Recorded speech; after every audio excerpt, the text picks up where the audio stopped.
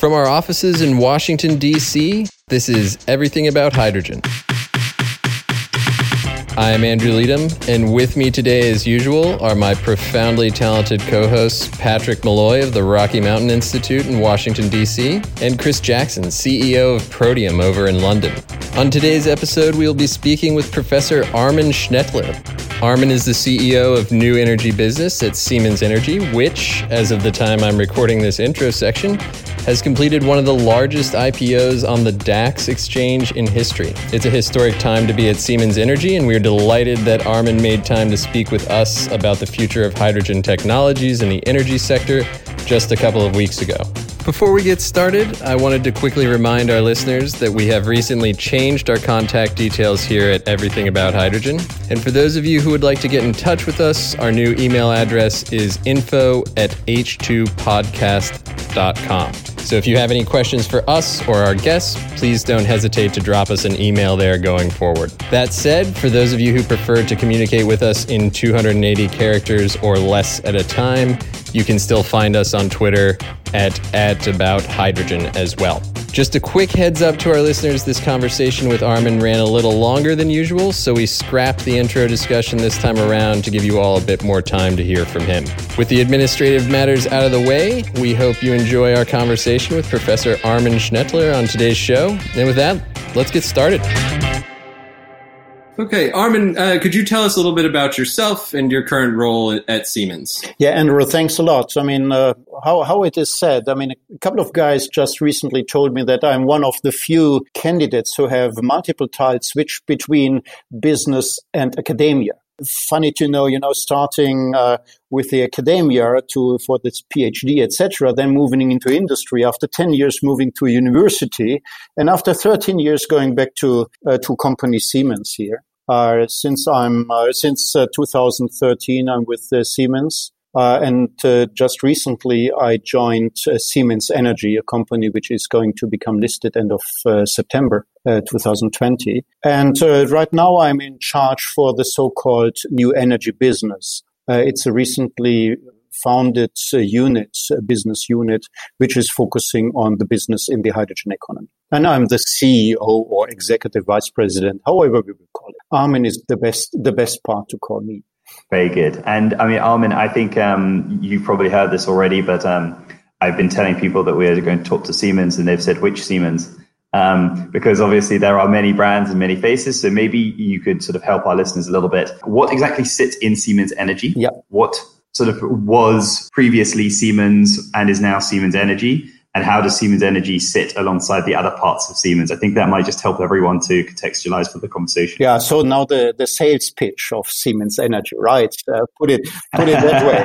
Yeah, well, we're giving you the easy tee yeah, exactly. up, Armin, Siemens Energy is a 91,000 people business. I mean, covering the whole value chain from renewable electricity to any kind of application. I mean, if it is high power. So what do we have in our portfolio is the classical power generation business and the oil and gas. We call it now the industrial application, which is about helping our customers to reduce their CO2 footprint, say, a part of the decarbonization strategies. Then we have this so-called the system integration part we call the transmission business, which is everything about power systems, to make it happen that electricity is there 24/7. And in addition, and this is what I'm in charge for, is the new energy business, so which is all about green hydrogen, with three parts, which is the technology to produce green hydrogen based on green electricity, of course.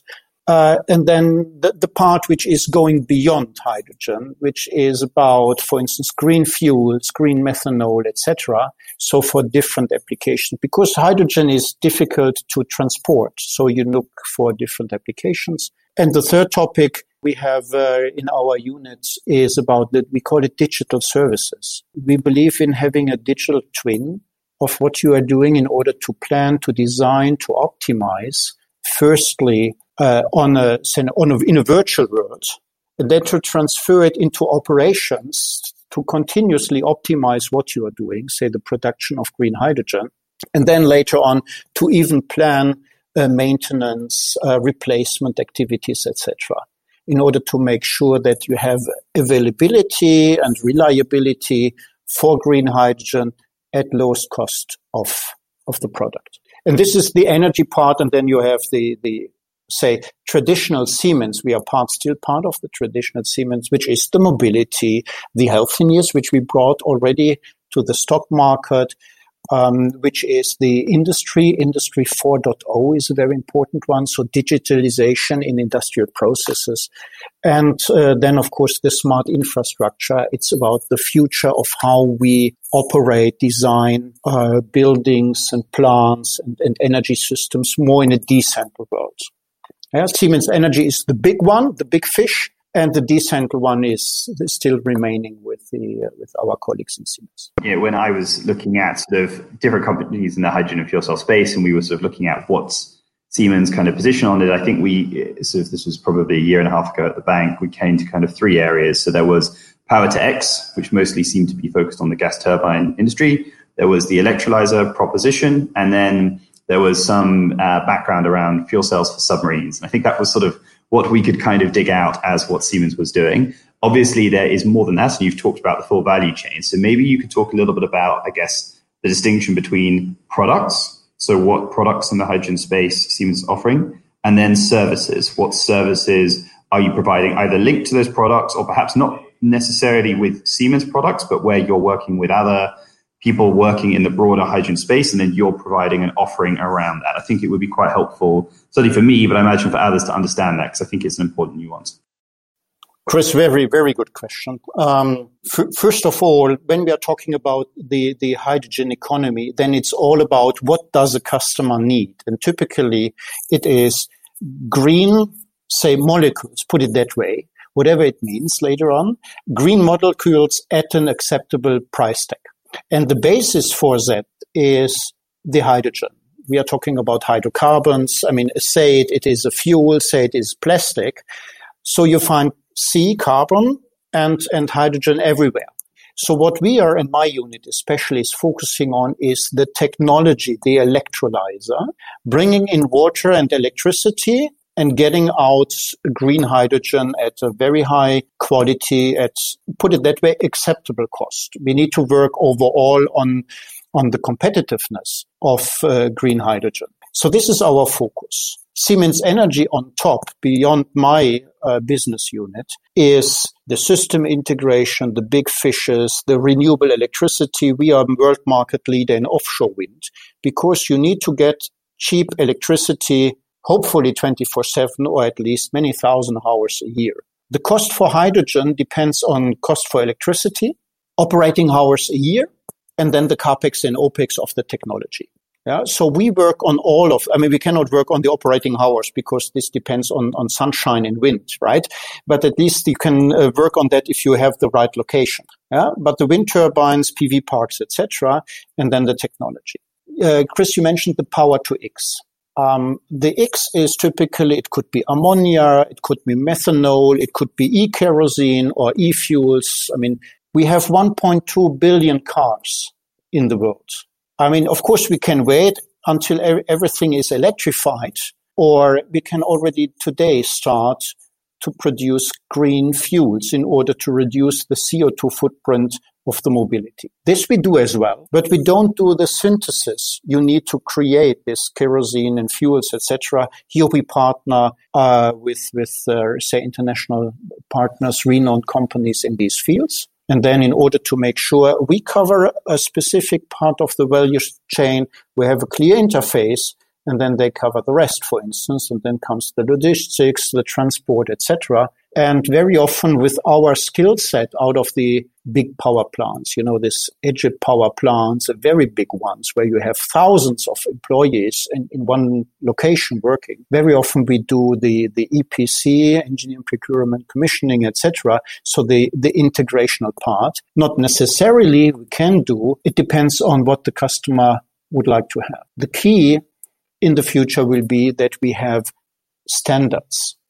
Yeah. Otherwise, we end up in re-engineering everything again and again, say the electrolyzer. So what we are looking for is to standardize an electrolyzer, and the customer's product, the customer solution depends or is based on standards like a Lego block, right? You take pieces, the compressor, the electrolyzer, transformers, etc. You have a pre-engineered solution, everything which is customer specific, you jointly change, but then the rest is given and hopefully even pre-engineered to get the cost down and reliability up. Armin, you've touched a bit on where hydrogen sits within the structure of Siemens Energy. I wonder, maybe taking a step back and looking at that sort of 30,000-foot view from Siemens' point of view, where does Siemens see hydrogen fitting into the route to decarbonization? Right, and that's a big picture question, but how do you guys and how does your group see it fitting into that equation? And maybe just adding onto that as well, then that split between hydrogen and then, as you were talking about, synthetic hydrogen fuels. Because I think that's also quite interesting is, there's hydrogen as a pure hydrogen, but then there's hydrogen and what it creates. And if you do see a distinction, it'd be good to get that. Chris is always very good at refining and shaping my questions into something a little bit better. So, that's our relationship. It's me just being greedy. It's just me being greedy. And making it even more complex in order, to get more out of it. Yeah, of course. It's the game. Talking about the very big picture. If you have a look on the final energy demand, right, and this is what we need to decarbonize. Everything today is say, based on nuclear power or fossil power. Beside the hydro power, this water dams, etc. So 20 to 25% of the global final energy consumption today is based on electricity. Of course, this can easily be replaced by green electricity, easily in brackets. Yeah, so big challenges, but it can be because it's an existing market. The intention is to increase the electrification content in the final energy demand up to 40, 45, 50% maybe. Electrification of heat demand, electrification of mobility, etc. So this share is growing, but still it will leave 50 to 55 or 60% of the global energy consumption for molecules, so which cannot be or not easily be electrified. And this is the market we are targeting with respect to green molecules. And independently on what we are talking about, if it is e-fuels, etc., or the ammonia market, everything is based on hydrogen. Yeah, in different derivatives, in different combinations, but the hydrogen is the key. And interesting, to get the green hydrogen, you need green electricity. So I'm an electrical engineer, so I'm smiling even more, right? So this is what's behind. You were asking about, Andrew, about where do we see the first market, second market, etc. It's all about total cost of ownership and price willingness. Yeah, if you are already today in a very competitive market, most likely this will not be the target market, the target sector for ourselves. Everything which really needs energy, which has a high density, which is easy to transport, has typically a higher price willingness, which is mobility. It could be hydrogen for fuel cells.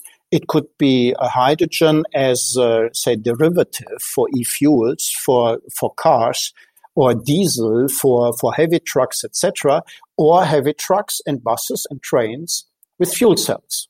Technical development and cost development will decide on that. So mobility is a very important market. And then you have all the markets in addition or after that or in parallel, depends a little bit on the timing, which is regulated.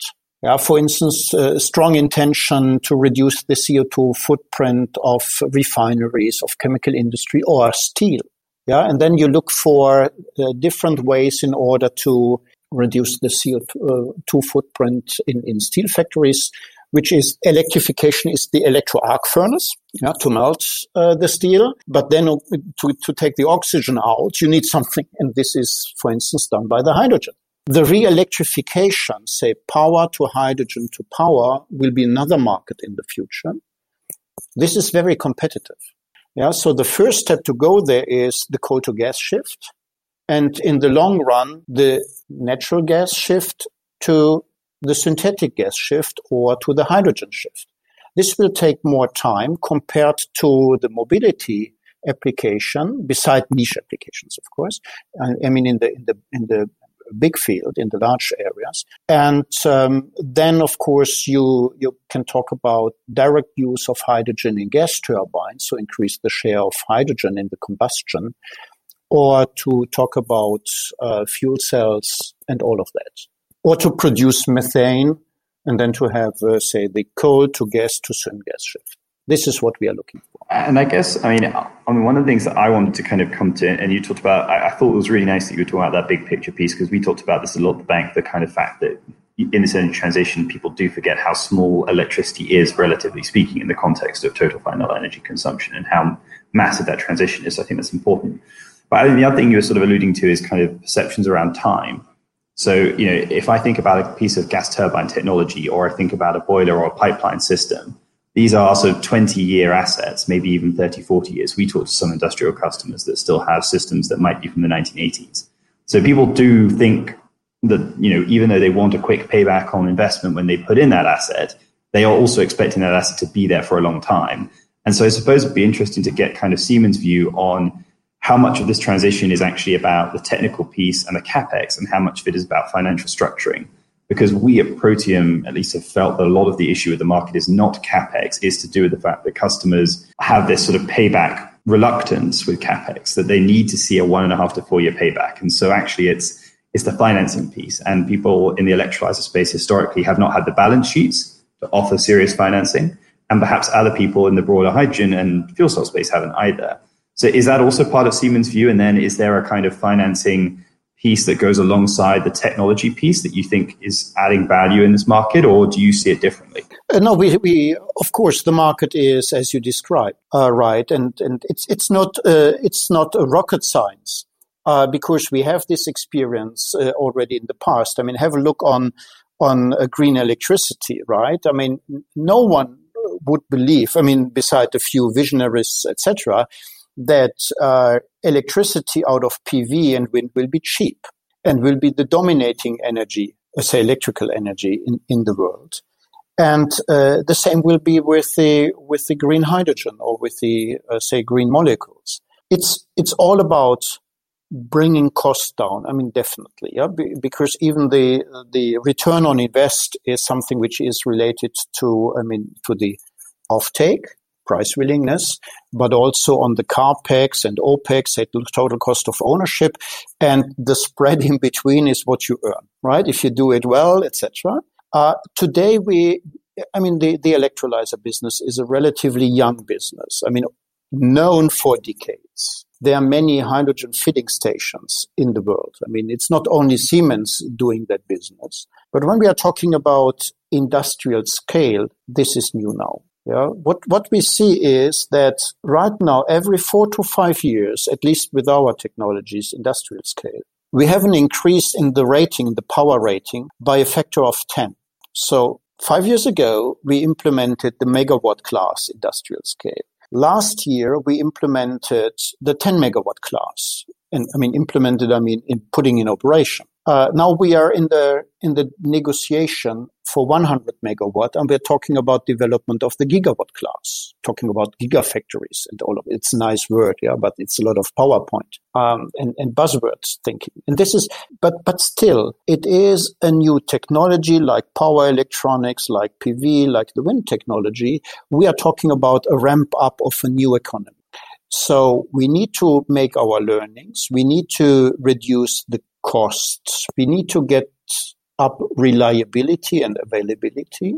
But this is, say, on the technical part. And then comes the off-taking, right? The business behind. And this is stimulated by regulation. I mean, there are political targets.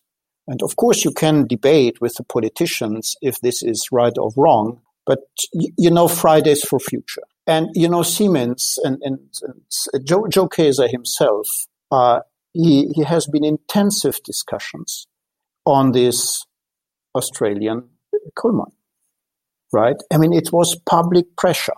And you can go into the press. I mean, you can send this podcast here and say, we don't believe in energy transition. Nice. Yeah, you know what you will earn out of the public. I think we are beyond that point that the public, the people, on a global scale, they do not believe in energy transition. They are just a minority, I would say. We need to attack that topic. We need to strive for CO2 emission, a reduction of CO2 emissions, etc. And the politicians, I mean, in Germany or in Europe, the Green Deal, I mean, the strategies are out. We are now talking about implementation, and implementation is going along with regulations. Yeah. And if you like or not, by 2030, you might not be allowed to start and land your aircraft in the Netherlands, for instance, anymore, if not, etc., etc. And the same with this renewable electricity, setting targets, it's regulation, and then you have to fulfill. And the rest, I believe in markets. Yeah, you set the regulation, you create a market, and then we manage from the technology side as Siemens Energy, we manage the topic product, green hydrogen or derivative at the given or expected quality and cost. And so maybe then on that, I mean, obviously positioning yourself for these markets and regulation, maybe you can talk to some of the pilots that Siemens is working on globally with the different technologies you have. And maybe kind of tell us why you think those are exciting and why you're positioning yourself with those pilots in those spaces. You've touched on some of them before, but I think making it a bit more tangible and maybe talking about two or three that you particularly like would be really interesting. Yeah, I cannot talk on all the big ones right now. They are not yet public. They are there. You need to believe me or not, right? It's about trust. I guess we can announce it somewhere. If it is really materializing, nobody knows. Maybe the one we are quite proud of is the Energiepark Mainz, so to speak, which has been put into operation 2015, the 6 megawatt peak electrolyzer in Mainz, the first one in the megawatt class. I would say this is some kind of the PEM electrolyzer mecca in the world. Everybody who is in that field, I guess, has been there already. Yeah, so this is something we jointly develop with our customers, very innovative customers there, and this is important. And then we have other projects with customers in the northern part of Germany, in the oil industry, in Sweden, in the food and beverage, etc. So we have a couple of, say, industrial scale applications. And now we are looking for the say continuous operation in Austria, in Linz, where we applied, they say, the double-digit megawatt class, the Silyzer 300, as we call it, in the steel factory of Föst in Linz. This is the first of its of the new kind, of the new generation, and this will be used for the next projects. And of course, we wouldn't be Siemens Energy and our team if we would not already work on the next generations. It's all about partnering with customers. I prefer to have next generations always tested with strategic customers. And of course, it's a technology push as well. So working closely together with academia and ourselves with academia and the customers are jointly working on the next generation. Maybe weaving all of those different threads together, there are a lot of different ways of tackling this question. But from your standpoint, where you sit and where Siemens sits in the hydrogen economy these days, what are the current challenges that you see facing hydrogen as a vector for decarbonization? And in concert with that, what sort of activity and support is needed?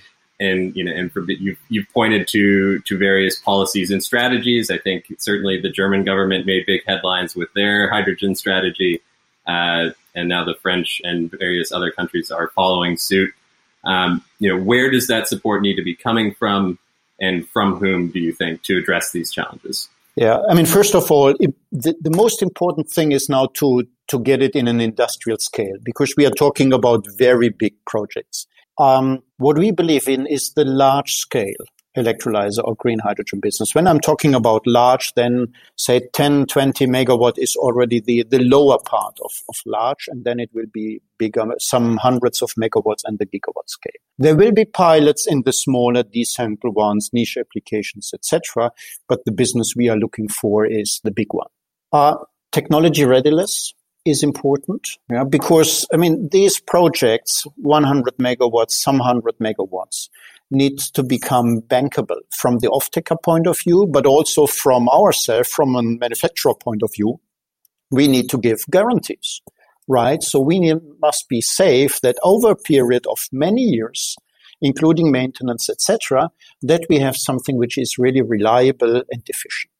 So this is where we are working on the technology. What is also important is reducing cost in manufacturing, production, not production of the hydrogen, but of the electrolyzer itself. And this goes along with automation in the manufacturing process, etc. And to do so, you need volume, right? It doesn't make sense we are talking about tailor-made, so to speak. So we are looking for optimized production lines. For that, you need volumes. If you get the volumes, then you can reduce the capex and the manufacturing quality. It's like in the car industry. To get the volumes, we know that green hydrogen today is too expensive and there's no off-taker market yet. So we need the politicians. And this is exactly where we are right now. And this is what's within the national hydrogen strategies and the European ones, is to trigger, to stimulate first big projects, 50 megawatts, 100 megawatts and more. Even announcing gigawatt projects. Yeah, but this is more on the visionary part, but starting now with hundreds of megawatts. So coming along, and this will give us the basis for, the next generation development, technology, automation in production, and of course, data out of operation in order to take the data, feed it back into the development to optimize. So the politician, this stimulation is extremely important today. I'm not looking for a subsidy economy, definitely not. But it's similar to many other technologies we have seen in the past.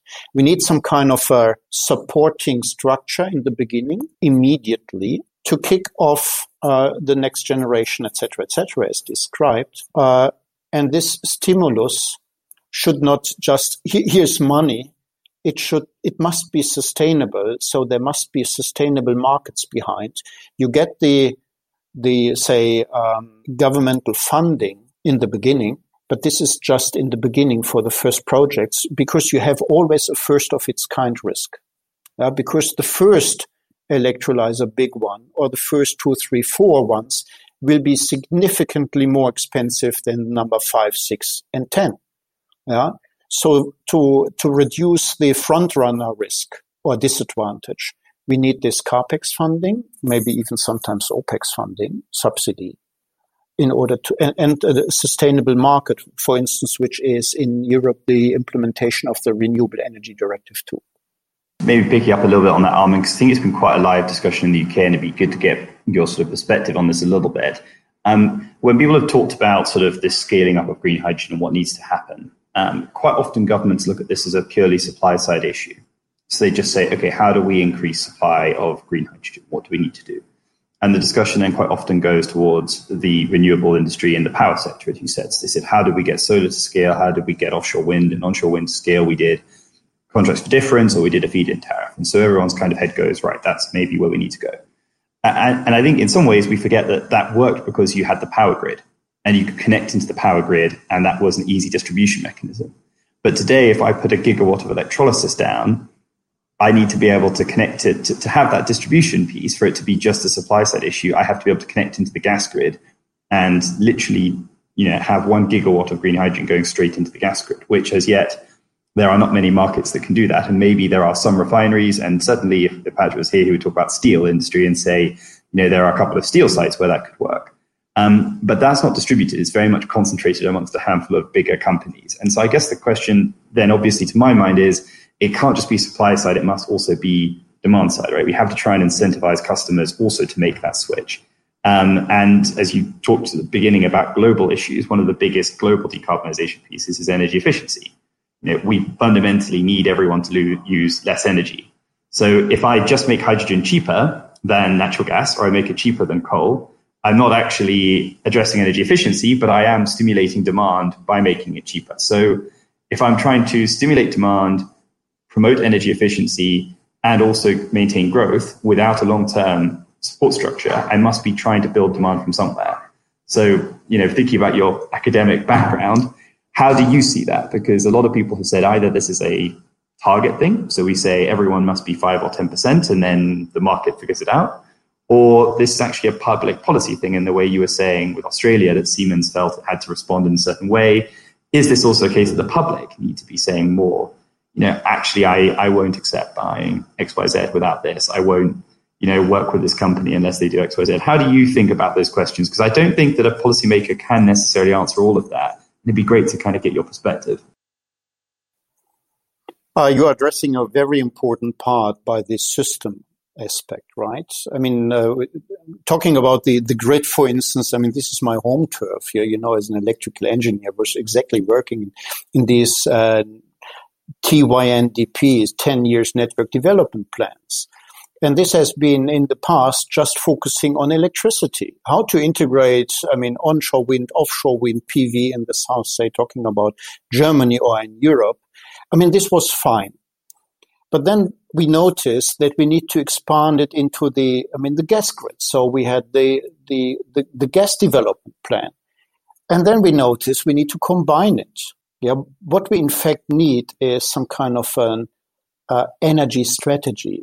So independent on what you need, electricity, gas, hydrogen, or whatever, and storage, right? It must be one part, say, the blueprint for implementing the green energy strategy in a country or in Europe. Yeah, we cannot separate anymore about demand, say, even down to the households, to industries, then the power generation on the green side, wind and solar, etc., reducing, fossil power plants, etc. So this is already today. A part of the network development plan today is already considering energy efficiency, demand, industrial demand, demand of households, etc. So in all sectors, it is considering renewable electricity, and so on and so on. This is even the market, for planning the power plants. But this is the technical solution, the framework, what we're developing. Before that, it is the energy policy. And this is, I guess, what you were mentioning as well. So clear targets set out by the government. By 2050, we would like to reduce the CO2 footprint. By 2050, we would like to increase the share of renewable electricity on the total electricity consumption, etc., etc. That's why we have all these experts. And the German regulator or the regulators in the different countries, the Bundesnetzagentur and all of that. Yeah, so you need the policy. And you know how the political system works. So you propose something, you have a lot of studies. There are a lot of studies and counter studies, etc., etc. But at the end of the day, you end up with the German, European, or British, French energy policy. And then the next is the energy system development plan. And this is the framework, how it will work from today in 2030, 2035, 2040. Yeah. The more you look into the future, the more uncertainties you have. Yeah? So typically what you do is you plan for the next 10 to 15 years. This is why I believe it is right. You were mentioning this 1 gigawatt electrolyzer somewhere, say, in France or in Germany, etc. In fact, this is covered. Right? So, it wouldn't make sense to build up a huge electrolyzer fleet in the southern part of Germany, for instance, take the German example, knowing that you have a hell of a lot of offshore wind. Yeah, and then you build a couple of HVDC lines, which is good business for Siemens Energy, by the way. But the public acceptance is a different topic. Okay. So most likely you will go with these, say, storage systems, the electrolyzers, somewhere where you have a strong electrical grid or going close to offshore, etc. In any case, in Europe, in Germany, everywhere here in Europe, we need to import green energy, green hydrogen, green fuels, etc. As we do today. Yeah? We buy our coal from Australia or from wherever. We have nuclear power plants. We have the gas import. We have the oil import, etc. This won't change. What will change is that it will be green. Yeah. So there will be the new oil, the green oil, however we will call it. And talking to my friends in the Middle East, they would say there will be the time sooner or later where there will be a new oil, and this is a green oil. As they said, and this will not be due to the fact that there is no oil anymore or no natural gas anymore. It is more or less due to the fact that we do not longer accept it, as the Stone Age didn't end because there were no stones anymore, right?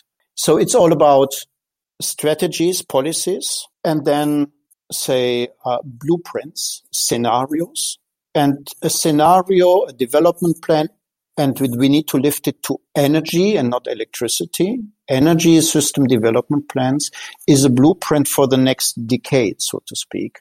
But it's a living document. Yeah, and this is what we are working for. And then beyond that, then come the detailed planning, the technologies. Then we are back in the electrolyzer business, system integration, etc. Yeah, and as a former member of a German university, I was covering more or less the full value chain from policy to technologies. Right? And now I'm focusing with my unit on the implementation. But we still have the contacts to those setting the scene and the policies, because this will be the new future. Now I'm working in the green hydrogen fields, which is important. I know that. I firmly believe in that. But then, of course, academia, science, etc., they need to think about the next gen, what's beyond. Yeah, and this is something, of course, we need to work on. It's a decades business. And Armin, before we let you go, and we appreciate you taking so much time to walk us through all of this, one last question for you. We always have to turn back to the business side of things at some point on everything about hydrogen. How have Siemens investors and major clients responded to Siemens' expansion into the world of hydrogen and specifically renewable hydrogen? Just open the newspapers or whatever, right? There are some headlines. Capital Market Day of Siemens Energy, etc., and then you see hydrogen everywhere. Yeah, because increase the share of hydrogen in the combustion of gas turbines, industrial applications, say in the oil and gas business, compressors, say product business, solution business, but also applications. And then my business, for instance, preparing the technology. And at the end of the day, what our intention is to help our customers going the way along to reduce CO2 footprints. This is where we are really looking for, and this is where we're really focusing on. In installed asset bases, the coal to gas shift, for instance, it's not about that we preach this. It's about that we jointly, together with our customers, develop strategies and options. As I said, it should be some kind of a standard product solutions, etc., to help customers on the global scene to go that way. And this is our business, and the hydrogen business is my business. Fantastic. Well, Armin, thank you so much for making the time to speak with us today. We really appreciate it. It was wonderful to talk to you, and we hope to have you on sometime in the future as well. Thank you, Andrews. Thank you, Chris. All right, man. Well, that was a good 40 minutes with Armin, which that's a lot of time out of his day. So let's see. Let's get your highlights first, Chris. What stuck out to you? And we're definitely going to grill Patrick since he was a no-show. Let's get the big highlights. Oh yeah, God, a lot of material covered. I think one big highlight is in terms of scale. I think we cannot underestimate how serious the level of engagement is from a large organization like Siemens, and from someone as senior as Armin to be talking about this, not as we're not sure what might happen, this could be interesting, saying, no, this is absolutely happening. We're looking at, gigawatt style designs. We're seeing sort of as it were a tenfold increase in the power rating that we're looking at on our systems, moving up regularly. It is huge. I think it's also something that people forget is actually how much, Siemens had been involved actually in some really innovative pilots. And he alluded to two of them. I mean, Energy Park Mines is a really interesting project. We show it quite often in presentations that I do in the UK because it's just visually very easy for people to see. There's onshore wind turbines. You can see the storage. You can see the electrolyzers. It just immediately brings all those elements very powerfully together. And then the project he was referring to in Austria, again, is an amazing project. It's a very pioneering project in that whole green steel decarbonization of industry space. So I think that scale and that ambition is really interesting. And then I think that he's absolutely right to talk about this broader point around you cannot electrify everything. And no matter how many times you seem to have this conversation with some people, it still doesn't seem to fully grasp or be fully grasped by people that, yes, you can absolutely massively expand the role of battery electricity and you can absolutely expand the role of the grid. And we should be doing all those things. And we should be doing decarbonization by energy efficiency and new technology and the whole panoply of that. Great. There will still be a need for green molecules and there is still going to be a need for solutions in that. And I think as Armin also was kind of alluding, and maybe he didn't use these words, there's sometimes a sense of the perfect is the enemy of is the enemy of the good and the necessary. And, as he was pointing out at the beginning, there's 1.2 billion cars. Are you really going to wait till they're all electric, or are you going to try and make sure that the ones that are running now are as clean and low emission as possible, and do whatever you can in that process? So I think those kind of high level messages were really important. I would have liked to push him more on that financial structuring piece. And we did get into that, and he talked a bit about price support and he talked a bit about demand. He's an electrical engineer, Chris. He's not the finance guy, No, I know, but I mean, it's an interesting one because, of course, it actually is a non-trivial issue to think about the financing piece. Because if you look at the main leaders in the electrolyzer market, right, and let's if we put Siemens and ThyssenKrupp into one side for a second, traditionally you've had ITM Power, Nel, companies like McPhee, and then there are other smaller companies that also operate in the space, and I'm not going to go through all of them. Those companies, have not had the corporate balance sheets where they can actually afford to provide meaningful long-term loans and serious financing for multi-megawatt scale systems. I mean, ITM Power's net value last summer, so July 2019, I think, was under 150 million. I think Nel was under 300 million, right? So if you wanted to deploy a 50 megawatt or 100 megawatt system, the idea you were going to do that on those balance sheets was extremely difficult. The idea they could lease finance that was extremely difficult. So you really didn't have a lot of options. And actually, even Armin was saying from a Siemens perspective that they still see, some financial risk in, offering a gigawatt scale system today that they can EPC warranty will perform to those standards at the end of that period. And that's Siemens, right? Which, as I said, 90,000 people, Siemens Energy, sorry. So I think that is a really important piece. And I think that's kind of why also it's interesting the type of market scale that they're looking at, because I had often heard in trade shows and conversations with people that companies would go up to an electrolyzer stand and go, I run a chemicals business or I run a fertilizer business. I want a 100 megawatt system or I want a half a gigawatt system. And people would look at them and go, what on earth are you talking about? There's no way I can supply that. Maybe give me 5 years and the money up front and whatever. And these guys would go, well, of course I'm not going to do that.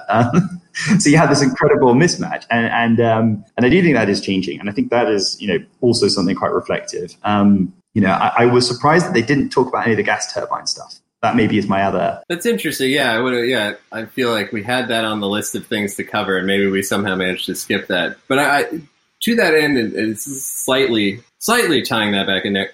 Did you agree with Armin on how he approached? When we asked where hydrogen fits in the bigger picture of decarbonization, he, I think, rightly hit on it's not always just, is the application possible, but what does that application timeline look like? And I think he, if I recall correctly, started with mobility, right? And that was sort of his first wave application, and then moved on to industrial decarbonization. Do you agree? I mean, just big picture, do you agree with that timeline? Is that the one that you have in your mind when you think about how this process works and what this process moving forward looks like? I would say that Armin's view is very market standard. I would say most people in the market would say that transport is the first move. I don't think that's a debate. That is very market standard. I am slightly not market standard in my view on it. And I think that's only because a little bit of my... That's why we like you, Chris. You add a little bit of flavor to the whole discussion. Well, it's also the bias of where my particular company operates, right? My company's sweet spot is working in the kind of 10 megawatt up to 80 megawatt electrolysis type deployments, right? So we're probably a little bit too big for some of the small mobility, and we're too small for the, gigawatt or 100 megawatt refinery, ammonia plants. So we're in a kind of weird area. So I have a slightly different view because of that. I think the one thing I do emphasize here is timelines are really hard for people to get their heads around. So if Armin at the end was talking about strategies and how countries think about planning long term, and how regions like the EU think about long term energy planning, and you have the kind of very high level conceptual framework, and then you have an energy specific system, a power specific system, and then that subdivides down. If you look at what people like the British government have been saying for the last 2 years, or even if you go back 10 years, they've been saying for us to have sufficient body of evidence to plan long term, to plan out to 2040, to plan out to 2050, we need pilot sites, and not just sort of pilot as in kind of a megawatt or sub megawatt. I mean, we need large industrial sites to start doing these types of systems, using these types of technologies, so that we actually have an evidence base. So the British government, for example, in 2018 said we need really, or ideally, 20 industrial manufacturing sites by 2025 to be using hydrogen in one way or another for heat. Because if we don't have that, we don't have the body of evidence we need to figure out if hydrogen actually can be a meaningful decarbonization vector for industry, right? And that was what they said. So for me, then, you're looking at that going, yeah, that kind of makes sense, because these systems operate for 20, 30 years, a gas turbine or a boiler system. Whereas a car, most people turn their car around, in 5 years' time or in 8 years' time. Even if you kept your car for 14 years, that's still young compared to most gas turbine or boiler turbines, the boiler configuration. So in that sense, absolutely right to say the commercial market is in mobility right now. But when you're thinking about long-term decarbonization and what investments need to happen to get you to that aim, because you're talking such long-term timelines, the last thing you want to do is invest in an asset today that is supposed to last 20, 30 years and realize actually after 10 years or even after 5 years, you're going to have to change it. And, we'll get Patrick on this in a minute. But one of the things that I think Patrick would probably agree with me, or maybe he's going to be controversial and be a git and disagree, is that actually when you look at things like the shipping industry, shipping vessels, if you're building a shipping vessel today or you're designing a shipping vessel, you can't be looking at, what is the fuel for the next 5 years or 10 years, right? You're looking at what's the next fuel for the next at least 20, 25, if not 30, 40 years, right? And so, there's no point in thinking I'm going to run this whole thing on bunker fuel for the whole period. If you're Maersk, that's not going to work. If you're, Stena Line or any of these big, multinational shipping conglomerates, it's not going to work. So you have to be thinking about that next piece. But if you're thinking about what's my engine look like, you're also thinking about refueling, and you're also thinking about production of those green fuels. And so I think that's where I find it a little bit difficult. If net zero is 2050, these are long-term assets, and people are making capital investment decisions today that have a long-term payback. You cannot wait until 10 years' time for the cost to come down to start doing this. You're going to have to start doing it sooner. And I think then we get to Armin's question of, there needs to be some kind of government support, and what that looks like and how that works, I think is going to be really interesting, but also crucial. And so that's maybe where I disagree a little bit. But Patrick, maybe you can share. Well, yeah, I think maybe we hand it over to Patrick here and let him throw a wrench into the works. Maybe Patrick, what were your big takeaways from Dr. Schnettler? Yeah, really interesting, really cool, encouraging to see how engaged Siemens are and the scale of engagement that they're planning around this. I think one of the kind of big points that I took away from it was the reference to the kind of, number one, the power to X aspects of it, right? So looking at our kind of alternate fuel kind of production kind of means, and also looking at kind of different types of feedstocks in general, and then also looking at kind of the opportunity to address the 50 to 60% of energy that's linked to molecules, right? Like, so that's a bit that we often kind of, not so much that we neglected, but like it kind of slips under the radar, is the volume of molecular energy that we need to still replace, and the scale of the decarbonization challenge around that. So, that sort of stuff was very interesting, very encouraging. I think also just the approach that Siemens is taking with their partnerships and kind of strategic partners and engagement groups is very cool and encouraging, and is similar, to what we've seen and heard from a lot of other guests previously who are in kind of a collaborative kind of partnerships and whatnot. So all that's very good, very positive, very interesting. And the scale of the challenge, it's going to be necessary to have folks as accomplished as Armin and his team, and like looking forward to seeing what more Siemens Energy do in the space. Yeah. So one other thing I wanted to follow up on with you, Patrick. Dr. Schnettler. Chris asked him to identify, favorite projects of his in the hydrogen space that Siemens is engaged with. And as one might imagine, Dr. Schnettler, it's hard to pick a favorite child, as one might say. But were there any projects that he identified that you thought were particularly interesting, or do you have others that you would add to his list that Siemens is currently involved in? One of the more interesting kind of points, is going to be around the scaling of systems and electrolyzers. I think he talked a bit about, the different classes of facility that have started to emerge. They've obviously got the facility in Mainz. I think I forget what he said precisely. It was 6 megawatts that he referenced, and then we're up to the 10 megawatt class, 100 megawatt class. Yeah, so 6 megawatts. That helps. Yeah. No, that's it. Yeah. So and then that scaling potential, and then looking at things. I think Chris, you mentioned steel manufacturing and H2 based direct reduction systems. These are big challenges, big facilities. So these sort of scaling aspects to the technology are kind of critical. So yeah, all positive on that front too. Patrick, I guess one of the questions that I had for you, re Siemens, is one of the things I think has been really interesting about the hydrogen space is the fact that actually a lot of companies in this are relatively small, right? I mean, if you look at the whole balance sheet of Ballard, I think it's about $5 billion balance sheet. If you look at ITM, their market cap's under 1.5 billion sterling, or 1.4 billion dollars, probably in that sort of range. Nel, again, is not especially large. And so the kind of question, I guess, that has often come to mind is, are these companies actually large enough to provide the kind of guarantees needed for project financing and for those multi-megawatt, if not 100 megawatt, gigawatt style projects? And in a sense, Siemens, alongside ThyssenKrupp, are probably one of the few companies that can do that. And Siemens is the first in the PEM space to do that.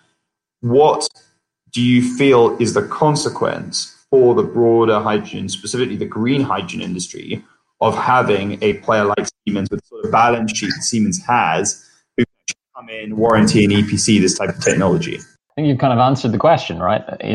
There's a few companies in these sort of spaces who can take on these, absolutely huge scale projects and facilitate them in whatever kind of structure way, needs to be done, right? What this really means, I think, and possibly the point of the kind of the change or the addition of this kind of scale is that we now have folks operating up and down the order of scale of projects who will be able to deliver. So it's no longer looking at smaller companies and asking when can they, so much as we now have, to some degree, the incumbents of certain aspects of the kind of the space, fulfilling needs, fulfilling the larger scale options, but also, putting in place structures and engagement kind of partnerships that will, one, allow kind of smaller companies to engage and grow and develop, and also put less pressure on entities to be able to jump to that scale, right? So what does that mean? It means that, if you are a newer company in the space and you partner with a Siemens, well, yeah, you're not guaranteeing necessarily the entire thing. And if your project is a little bit more limited, or if your project runs into some issues, you're not carrying the full whack all on your own. And I think there was an aspect to this, when Armin was mentioning that, the first couple of projects are going to be dramatically more expensive than, maybe the 5th, 6th, 7th, and 10th, right? So the declining or, cost that comes with multiple projects, part of the reason for that declining cost is, obviously familiarity and technical, ease with the kind of the point, but also it's familiarity with the risks, right? And being able to talk to, different parties and talk to them about the work previously done and allow everybody to understand where the risk points and stress points are in developing systems at scale. So yeah, like that's a big feature, right? Like that's a huge feature. overall, like we talked to we've talked to various people over the last year or so, and we've always asked about the kind of the financing of these sort of projects. Well, it is a different proposition when you have a huge diversified company coming to you as a partner on a project, right? Financiers are probably a lot more comfortable seeing some of those big kind of Siemens, ThyssenKrupp, et cetera, on these projects. So yeah, it's overall very positive. It's going to be interesting, given that I think he mentioned that they're going to be IPOing. So like there's a play and a game in developing this particular aspect of the Siemens business that's going to be very interesting to watch it roll out. Andrew, I wanted to, I guess, for you in actually the question on this one, which was that Siemens, obviously, the other thing is that it's a multifaceted beast, right? It has all these different components. And one of the other elements that they were talking about was software, and how, software, smart decentralized systems, all of that integrates with the work they're doing around hydrogen, the work they're doing in mobility, the work they're doing on turbines. We don't really talk probably very much about that piece of it, and maybe we should talk more about it. From what you've kind of seen in the States, I guess technology is a huge difference to the renewables sector there. And I guess I wanted to just see what your thoughts were on, whether you think someone like Siemens bringing their kind of technology expertise to and software expertise to energy systems like hydrogen is also going to make for some interesting new business cases and applications that we haven't maybe considered. Yeah, I mean, it's a fair question. And as someone who is not a software applications expert, but I've done a bit of work around industrial control systems and cybersecurity issues related to that, right? So, I mean, to be fair, from my sort of amateur standpoint, the way I see it is I'm not necessarily sure that it creates inherently new or different business models. In and of itself, software and industrial control systems are, a essential, if not absolutely fundamental component of infrastructure of this kind. So, particularly transmission systems or energy storage applications. I mean, so any of these kinds of things. I mean, it's definitely good to have a company like Siemens lending their expertise and bringing their expertise to the table. But does it fundamentally reshape anything just because it's a hydrogen application? I don't necessarily see that as the case, but absolutely essential part of the equation to have an established major player like Siemens bringing that expertise to the table. I don't know. Do you agree with that, Chris? Yeah, I mean, I think it's really difficult to, as you say, I think in some sense a little bit early. We're going to have to kind of see how this walks through. But if you think about a lot of the early commercial applications and areas of interest around hydrogen, I think given the centrality of hydrogen as an integration mechanism to help facilitate larger deployments of renewables, having sophisticated software systems that communicate with each other so that you can actually play a very effective role in things like grid balancing, and that you can optimize for storage and making sure that you're purchasing power at absolutely the right times on the grid is going to be absolutely critical. And I think that, there are a number of companies looking at that. One is Enapter, who we spoke to earlier before. There's other companies like Hydrolytics from Claire Johnson runs that company, which hopefully we'll talk to Claire, I think, in the new year, and there's a few others. But, it's just interesting, I think, because someone like Siemens just has such significant financial resources in a way that many of the other players in the space haven't had. It just opens up doors for them to integrate it into more of a single service offering. I think if you talk to some electrolyzer suppliers, they basically say to you, look, we can deliver you a box of component parts and an instruction manual, but the rest is up to you, which is fine if you're a large industrial client, but is not so useful if you're not a large industrial chemicals company, or if you've not worked in the space previously. And so having a company that can actually wrap and integrate a lot of the systems for you, and then also layer software on top of it is interesting. Yeah, 100%. I mean, I don't mean to downplay the significance of getting a group like a company like Siemens that can give that sort of turnkey product. Turnkey is probably not the right term, but it works for our purposes. I think it is incredibly important. I guess the question I was addressing was, does it does it open up new business models? I'm not sure that it opens up new business models, but it's an important step towards integrating a key component into a fully recognized product and package in the hydrogen space, right? Yeah, and that's a fair question. And I mean, I guess the other question as well, which is very difficult, is that actually, yes, on one side, it's great the company is large and it has all these different skill sets. On the other, does its size become a challenge as well, right? I mean, because hydrogen is only one of several elements of what Siemens Energy will do. And it is an important one, but it is one of several elements that it will do. And so does that in some senses also mean that potentially hydrogen will be less strategic at maybe, at certain points and inflection periods than it will be for a company like an ITM or a Nel or a Hydrogenics, where that remains their core bread and butter. And that also I just can't comment on. So, but look, I mean, more broadly on Siemens, one of the things that I thought was really good to get out of the call from Armin was how they see it integrating across so many different elements of traditional energy offerings. And I talked about software, but I mean, we could just easily have talked about turbines. They talked about a number of mobility elements therein across. And I think you're going to increasingly see, Patrick has also talked about Airbus before on I think one of the last episodes. So, I think it's another sign that large corporates are realizing that in one way or another, the hydrogen is going to come across their business model and their business opportunities. And I think seeing green hydrogen, especially being a core part of what Siemens Energy are looking at, and overtly green, is a big statement of support for the sector that I personally found very encouraging.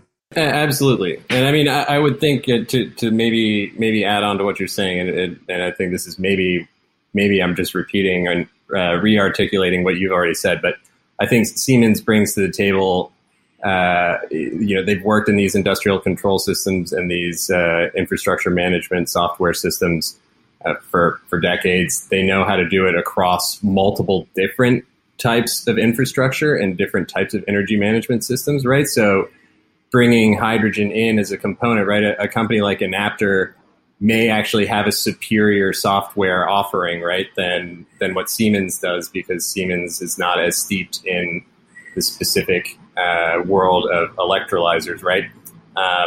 But Siemens has that 30,000-foot view on how to integrate a system like that across multiple different infrastructures, right? So, there's a place for both at the table, and I think Siemens getting involved is a good step in that direction, right? I don't know, Patrick, agree? Disagree? Yeah, like before we necessarily cast quality based assumptions, like look, digitization of or in this space has been a pretty hot topic, shall we say, for a little while now. So there's a lot of work going into this, whether you're in a big company or a small company. There's a lot of people doing really good and important work around that. It wasn't a value or quality judgment. I'm just making an example. There are oftentimes newer, smaller players that have an expertise that some larger companies may not yet have, right? I mean, right. But the Facebook model is to go around buying up the smaller companies that do things better than they do, right? Right, but also, the other side of it is available too, right? Some larger companies have expertise that they're able to build on and to 100%. Develop, right? And I'm just trying to. You're right. So my point being that this is not some new aspect. This is something that's been building for quite a while, and there's lots of people doing good work in it. Integration of those kind of dynamic features is going to be a useful thing.